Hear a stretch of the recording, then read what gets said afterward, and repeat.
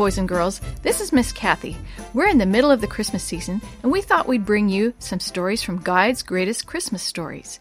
After the Christmas season, we'll be returning to our regularly scheduled shoebox mystery books. Christmas is a special time of year, a time to celebrate the birth of baby Jesus, who was born in a stable. Shepherds, after being serenaded by angels, rushed over to find the baby lying in a manger. Wise men, carrying gifts of gold, frankincense, and myrrh, followed a bright star until it led them to the baby king. What about you? Will this Christmas bring you closer to Jesus? I hope so, and I hope that the Jesus of Christmas will live in your heart throughout the year. Helen Lee Robinson, editor. Christmas Dollar by John Dorland. Jason sat opposite Grandma at their tiny table in the kitchen. On the green patterned tablecloth between them lay a well-worn dollar bill. Jason examined it carefully. Fine creases crisscrossed where previous users had folded it to tuck into pockets or billfolds or simply to clutch in a sweaty fist. One dog-eared corner curled obstinately, resisting the efforts of Jason's finger to smooth it out. $1, and the day after tomorrow would be Christmas. A boy could do a lot with $1 back in the days just after World War II. Jason knew there would be a present for him. He had a suspicion that Grandma's knitting needles had been busy on a new cap, muffler, and mittens that would make his pre-dawn paper route that much more endurable in New England winter weather. But now visions of candy canes and model planes and other things dear to a 14-year-old heart drifted through his mind. Jason pulled himself up abruptly. In their house, money could be used only for essentials, even at Christmas. Half of Grandma's $50 a month pension went for the rent for their tiny apartment over Epstein's clothing store, new and used. Old Mr. Epstein had the reputation of being the stingiest man in town, but Jason knew how false that was. He knew how often Mr. Epstein had given Grandma more time to pay the rent, had found odd jobs for Jason, and had passed on usable clothing for him that could very well have gone on the store rack. Even now, he could almost hear Mr. Epstein's dry, high-pitched voice advising him. "You mind your Grandma, Jason. She's a good woman. She's worked hard for what little she has, and it's a real sacrifice for her to take in a big growing boy like you to help your mother out. You help her all you can." So Jason did all he could to help. He turned over to Grandma most of the earnings from his paper route and his evening job of packing grocery bags in the supermarket. For the past 2 months, he had even denied himself the occasional penny or two he kept for a bit of candy, and had saved up enough for the little bottle of perfume that lay brightly wrapped at the back of his drawer. Grandma just had to have a Christmas present. Now Jason looked from the dollar to Grandma and back again. "Well, Jason," said Grandma as the lines of her face relaxed a little, "what shall we do with the $1? We've paid the rent. You will have a present, and we'll have pie for dessert on Christmas Day. Now we have just $1 left."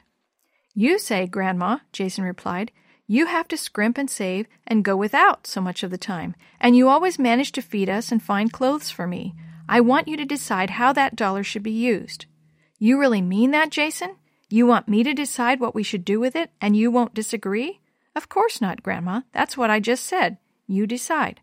"All right then, Jason. We'll use it for a thank offering and put it in the plate at church tomorrow." Jason couldn't conceal his surprise. He'd expected Grandma to want a pair of gloves or some new slippers, or perhaps even the ingredients for a cake, but just give away their last $1? Jason's jaw dropped open and stayed that way as he stared at her.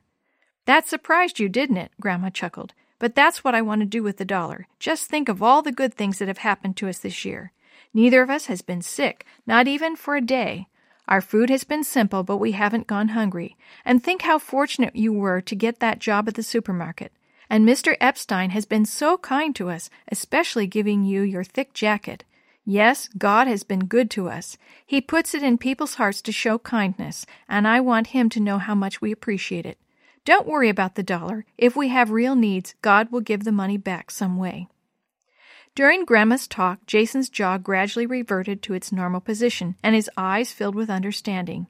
Now he nodded his head. Everything Grandma had said was true, and if it took a whole $1 to show they appreciated these blessings, then that would be fine with him. "All right, Grandma, I agree. I'm happy to give it too. We'll put it in the offering plate tomorrow." And that's just what they did. When the elder announced the offering in church the next day, Grandma opened her purse, took out the $1 bill, and handed it to Jason. Jason placed it firmly, if just a shade reluctantly, in the offering plate. "Goodbye, candy. Goodbye, model plane," he thought.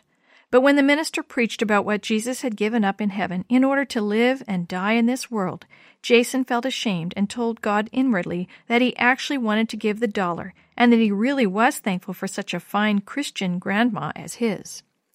Sunset came early that Sabbath day, and Jason's brisk walk in the park sharpened his never-dull appetite so that Grandma's bean soup supper tasted better than usual. He was just spooning the last from his bowl when they heard footsteps laboring up the outside wooden stairway on the side of Epstein's store, coming toward their apartment. Who could be visiting them? Jason jumped up to open the door and was nearly knocked down by Mr. Epstein, almost totally concealed behind a large cardboard carton, which he seemed only too happy to deposit on the table. "Merry Christmas, Mrs. Newcomb," Mr. Epstein smiled. "Merry Christmas, Jason. You'll excuse me for being a day early, but I thought you might like a day to do a little preparing. I want Christmas Day to be special for you."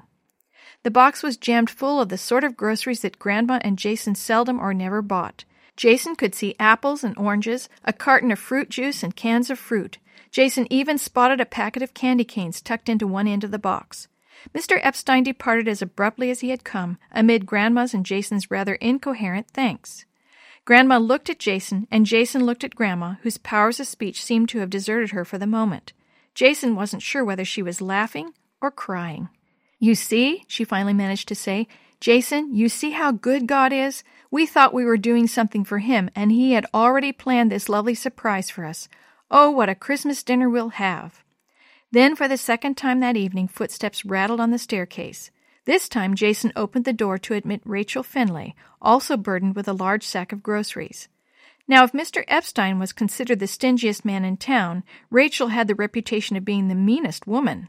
Jason didn't know her very well, but when they met, she always had a smile for Grandma and a curt nod for Jason. "Didn't want you folks to have a thin Christmas," Rachel announced, dumping her sack on the table by the box. Then she too departed, cutting short their thank yous.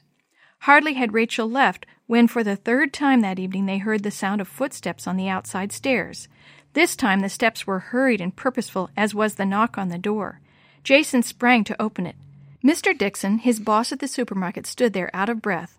"Oh, Jason, we weren't going to open tonight because it's Christmas Eve, but so many customers have asked us to stay open for a couple of hours, and we need you to bag groceries. Do you think you could come until 8 p.m.? "Why, sure, Mr. Dixon. I'll be right over." Jason grinned at Grandma. "Well, now there will be $2 to replace the one we gave away." Seizing his jacket and cap, he rushed out the door. 2 hours later he returned, his face beaming. "Grandma, those people were so generous. They really appreciated my willingness to come out on Christmas Eve. Here's what I earned, plus tips for carrying bags to cars." He counted into his grandmother's hand $7 in bills and coins. "He does, Grandma. God does bless us a lot more than we ever think. Last night I felt bad because we had only $1 left for Christmas, and now we have $7 and all this wonderful food. Grandma, you're right." Grandma just smiled. "There's a text, Jason, that says, 'It is more blessed to give than to receive.' Acts 20, verse 35. And since God inspired that text, it is no surprise that He acts in the same way." Jason never has forgotten that Christmas of his boyhood. A few years later, he gave his heart to the Lord. He earned his way through college, entered the ministry, and has served both in the United States and as a missionary in Africa. When he sits down this year to his Christmas dinner, his mind will go back to that special Christmas of his youth when God inspired the town's social outcasts to show him genuine kindness, and when the Lord repaid his grandmother's generosity sevenfold. The story you have heard today is from Guide's Greatest Christmas Stories, a compilation from various writers for Guide magazine, edited by Helen Lee Robinson and used with permission from the Pacific Press Publishing Association. As our special gift to you, we will be sharing one of these stories every day between now and Christmas. If you're interested in any other books published by the Seventh-day Adventist Church, please visit AdventistBookCenter.com or call 1-800-765-6955.